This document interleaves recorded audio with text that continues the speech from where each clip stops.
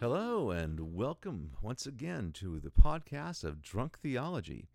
This is Charles Brown, also known as the Rev C.H. Brown, and I am so glad you're here with me today. Uh, I know that you checked in with me last week, and we are covering the challenge of the gospel. And we're going to be covering the second topic, or the second challenge. The first one we covered last week. So last week we talked about the challenge of loving God. The conclusion of that was that the challenge was to do what is right with a right motive. That is the challenge. Because it is possible and highly likely that we serve or love God for ulterior motives. So, to overcome that, we have to really just look to ourselves and to be honest in the presence of God, so that God is able to create in us that image of himself that is more reflective of who he is. A more biblical way of stating it would be found in Paul's letter to the Romans in chapter 12, verse 9. He said, "Let love be without hypocrisy." Let love be without hypocrisy, or as the ESV version, I believe, says, let love be with sincerity. So, with that in mind, let's look at this next challenge. Now, if we remember last week, we took it from Matthew chapter 22, verses 37 through 40, where Jesus says, "You shall love the Lord your God with all your heart, with all your soul, and with all your mind. This is the great and first commandment. And here's the second challenge. And the second is like it. You shall love your neighbor as yourself." On these two commandments depend all the law and the prophets. So all of the law and the prophets, the fulfilling of the 300 plus commands of God found in the Old Testament, the fulfilling of the commands of God found among the prophets and the prophetical writings, all can be summed up into two categories, two challenges for us. First, love God, do what is right, and do it with a right motive. And secondly, to love your neighbor just the same way as you love yourself. Now, not surprisingly, the Greek word that is used here for love with respect to our neighbors is still the same Greek word, agape. So it means literally to do what is right with a right motive. So it is a love that is a moral love. It does not look for itself. It does not look to itself. It does not look to satisfy itself. It looks to do what is right because it is right. And that is the way God's love operates, because he is a righteous God. So the first challenge requires that we reflect on ourselves. And believe me, that's hard enough to grapple with. That's a hard thing to grapple with, examining why I choose to love God. Because when we first start out on this journey of serving God, of loving God, it's usually motivated by a fear of judgment, a fear of eternal damnation. But as we grow in God, as we get to know God and his character, we begin to understand, as we grow in this faith, that God does not want to judge us, but that he wants everyone to come to repentance. So, once we figure that out and we reconcile that in our relationship with God, things seem to be smoothing out in our relationship. But then there's the next challenge. We're to love people. We need to love our neighbor as ourselves, to love people, to do right by people. And let's be honest, people can be pretty crappy. I mean, that's just a fact of life. They can be pretty awful. And if I'm going to mature as a human being, if I'm going to grow as an imager of God on this earth, I have to do right by people. And let's face facts, we don't want to. We don't want to do right by people, especially the ones who are outright idiots, the ones who are texting while they're driving, even right now. We don't want to do right by you. The one who likes to tailgate, the one who likes to speed, the one who rides their motorcycles down the street like it's a raceway and there's children in the way. You say, I don't want to do right by them. And by now, you probably figured out what my pet peeve is. It's traffic. Fortunately, though, man, it's because of the circumstances that we all find ourselves in with this social distancing and, the stay-at-home orders. The traffic has kind of mellowed out, except that I did witness about 3 or 4 young men, one of whom I knew very well, racing down the street with their motorcycles just because they were trying to find something to do. Anyway, but even more so, it's hard to love people when they've wronged us or harmed us in any way. We don't want to treat them the way we want to be treated. And so we begin to argue with God. We say, you don't understand, God. They're a jerk. They swindled me. They stole from me. They ruined my reputation, whatever that is. Because Paul says in that same chapter in Romans 12, don't think more highly of yourself than you should. Because, let's face it, we all do. I know I do. I think I'm the greatest thing since sliced bread. And if I let my imagination run away with itself, I think I'm a pretty great guy. But the truth of the matter is, I've got all sorts of faults. And I know that you are the same way. You think I'm a pretty great guy. You think that you are a pretty great person. But all kidding aside, that's the way we are. And we argue with God. We say, hey, you just don't understand.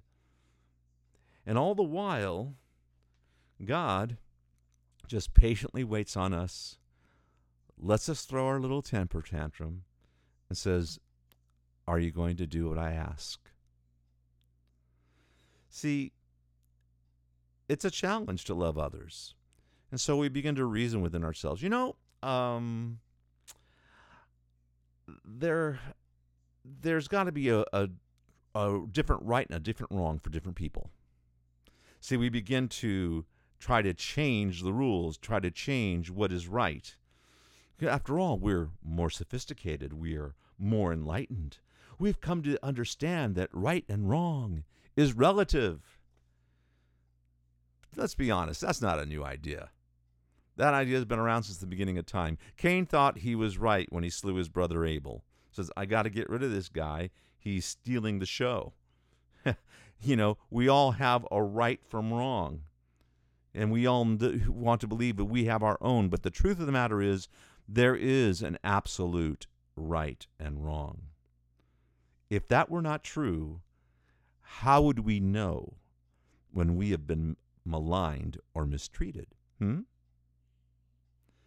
I like what C.S. Lewis said in his book, Mere Christianity. A great illustration of this truth. I like to call it the illustration of stealing a bus seat.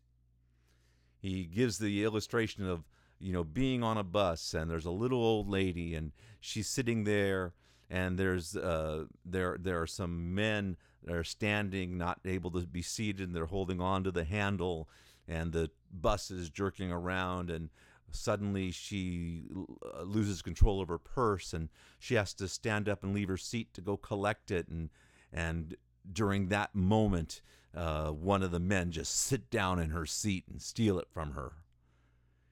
If that were to happen, everybody on the bus would say, hey, man, what are you doing? Let the little old lady have her seat back. Haven't you got any common sense? Don't you know what's right and wrong? Of course we do. We know right from wrong. We understand that. That's not anything that's new. So to know to do right is what's important. Now, you may indeed be a victim of wrongdoing. You may even have had a crime perpetrated against you. And you see, our natural inclination is to repay evil with evil. The scripture, though, teaches us the opposite. No, to love your neighbor as yourself. You say, well, that's a naive position. It may very well be, but the reality is we have to begin to operate the way that God wants us to operate. And that's the challenge. I remember so many years ago, my wife went to the grocery store one day, and when she came home, she was frightened and angry and mad because she was robbed in the parking lot. Fortunately, the authorities were able to apprehend the suspect, get my wife's purse back, but unfortunately, she had to go to trial. She had to testify against him. And I remember it was so funny, the defense attorney, having understood through some things she had said through the prosecutor that she was a Christian, said, "Well, you're a Christian, aren't you?" And she said, "Yes." She goes, "And you believe in giving, right?" And she says, "Yes, I do." And she says, "Well, and giving to the poor. Perhaps you were just helping this young man because he was in need." And she, of course, she let him have it. And even the judge snickered at her answer, because it was obvious what had happened. But me personally, the entire time, I wanted to go over there and just punch the dude out. How dare you rob my wife? How dare you throw her on the ground? I wanted to just pulverize him. That's what we want to do. But the scripture says, no, you don't repay evil with evil. And you say, but that's just so ridiculous. You have to defend yourself. You have to make things right for yourself. Stand up for yourself. That's a naive position. How can you love the bloody bastard that harmed you? How can you love that person that almost tried to kill you, or maybe even raped you, or do some horrible thing? But you see, you have to understand something. That is not the command is not that you have to go and start hanging out with this person, that you have to go and be buddies and that they're your best chum for the rest of your life. That's not what loving your neighbor as yourself is. But rather is that you would treat them the way that you want to be treated. And I've seen so many believers in my life of ministry. I've pastored for 30 years, and I've seen so many of them that just despise their neighbor, literally the guy next door, over a wrong that was done years ago, and they have nothing good to say about the individuals, and they harbor resentment. And you see, that's the exact opposite of what it is to be an imager of God in this area of loving your neighbor as yourself. So what is it? What is it to love your neighbor? Well, very simply, in Romans chapter 12, Paul put it this way. He in verses 18 through 21, and by the way, he's quoting from the Proverbs, chapters 25 through 21 through 22, verse 21 through 22. This is what Paul says in Romans 12:18. He says, "If it's possible, so far as it depends on you, live peaceably with all." Part of being loving to your neighbor is to be a peacemaker, to live peaceably. He goes on and says this, "Beloved, never avenge yourselves." Why would he say that? Because we are living in a real world with real people and real problems, and there are going to be times that you want to avenge yourself. He says, no, never avenge yourself, but leave it to the wrath of God. For it is written, "Vengeance is mine. I will repay," says the Lord. It belongs to God. Let God deal with it. God knows exactly how to deal with it and when to deal with it. So what am I to do? Well, Paul goes on and says, to the contrary, and this is where he quotes Proverbs chapter 25, verses 21 through 22. It says, "If your enemy is hungry, feed him. If he is thirsty, give him something to drink. For by doing so, you will heap burning coals on his head. Do not be overcome by evil, but overcome evil with good." Now, it's interesting, as as many years I've been in the ministry, I've heard this message in the past by some very well-meaning people, including my own pastor when I first got saved. And they come off saying, yeah, love them, and it's like putting coals of fire on their head. And it's like, that sounds pretty rotten. So now my motive for loving is revenge. That doesn't sit with the Scripture's teaching. So then what does it mean? What does it mean by feeding them, by giving them drink, that we are heaping coals of fire on their head? What does that mean? You see, what's so interesting is that I know that as a pastor, that it's so easy within the church to get involved in the context of the church. You live your life with the people. You live your life in the church and in ministry, and you start, focusing your life that way. You start focusing your relationship with God that way. Your prayer time is all focused on the work of the ministry and the people that are involved and the hurts and the struggles that you're trying to help people through and ministering through. And what happens is you stop growing. And that happened to me, and it happens to just about every minister. And it's funny, in my journey here, that the Lord has taken the last 10 years of my ministry and has had me in a position where I'm outside the church. And I'm outside the church looking in. And it's placed me in a different way of ministering to people, to those that are outside. And part of that journey was starting to learn more about the Old Testament and about the Scriptures and about Judaism. Because after all, it's the religion of Jesus. It's the religion by which we were able to get saved, because Jesus fulfilled the law so that we could be saved. So it's pretty important to know what Jesus did and how he lived, because we're supposed to be following him. And an interesting thing about this passage, you have to remember, these are ancient text. Proverbs is an ancient text, and you have to look at it in the context in which it was written. The people who read those Proverbs and read those scriptures and heard the scriptures being taught by the rabbis understood them because they lived them. It was a context in which they lived. But here we are some 2,000, 2,500 years later, and we don't have any context. And if we take it as, by loving people and being kind to them, being kind to my enemy, I'm heaping coals of fire in his head, it doesn't quite set right. There must be a meaning, and there is.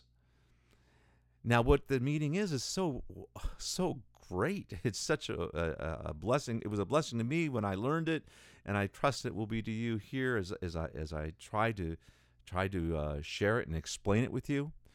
But the custom was in those days, in the days of Solomon, when this proverb was written, and even before that, was that people would heat their homes at night with burning coals.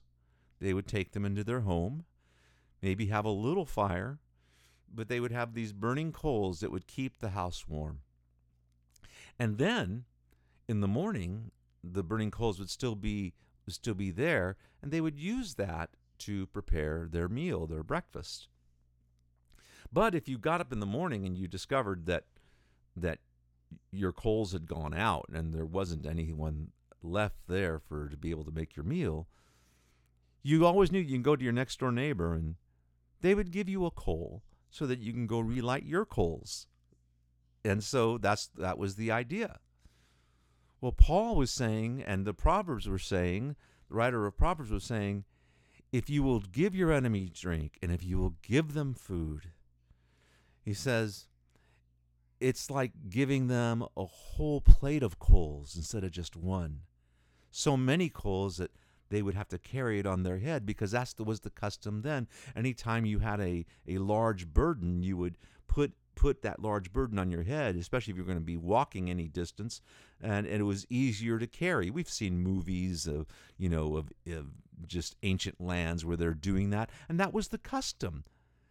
And so what he was saying was, if you will love them, if you will love that person who is cruel to you, if you will do right by them, remember, loving is doing right by them. If you will do right, do it generously. Don't give them just one coal. Give them a whole pan of coals, so much that they have to carry it on their head. And by doing so, you are being the image of God, because you're being generous with them, and you're overcoming evil with good. And that's what God has done for us. God has been generous with us. And if we're going to be the image of God, if we're going to be imagers of God, then we have to be generous with those that don't agree with us, with those that harm us, with those who have maligned us and have even maybe tried to destroy us. He's saying, be generous with them. If they come to you and they're in need, don't turn them away. Help them, and help them generously, just like God has generously helped you. Just like God has generously helped you. See, that's the challenge, that we would be transformed. It's the challenge that our attitude towards people would be that we look out for their benefit before ours. See, if you have the intestinal fortitude to behave that way, that's only part of the challenge. The hard part of it is to do it without hypocrisy. See, you might do that for your neighbor just because you know, okay, we're commanded by Scripture to do this, so I'm going to be generous. But inside you're like, but I really don't want to be. No, that's the part, that's the challenge part. The challenge part is to do it without hypocrisy. Let love be done without hypocrisy. Let love be done with sincerity. And in order for that to happen, we have to spend time with God. We have to be transformed in our minds, as Paul started out in Romans chapter 12, verse 2. He said, do not be conformed to this world, but be transformed by the renewal of your mind, that by testing you may discern what is the will of God and what is good and acceptable and complete. It ain't easy, but with God, all things are possible to those who believe. If you believe in Him, if you believe that Jesus Christ is the Son of God and that God has raised Him from the dead, it's possible, because that generosity of God giving His own Son was giving us a whole pan of coals to make our food with, to feed ourselves with, to meet our needs, to prosper us. Let this mind be in you, which was also in Christ Jesus. Say, God, change me. This is the challenge. Transform my mind so that I love my neighbor with a heart of sincerity. Well, that's it for this week, friends. So God bless you, and I pray that you will be able to have a wonderful, wonderful Easter this Easter Sunday. Shalom.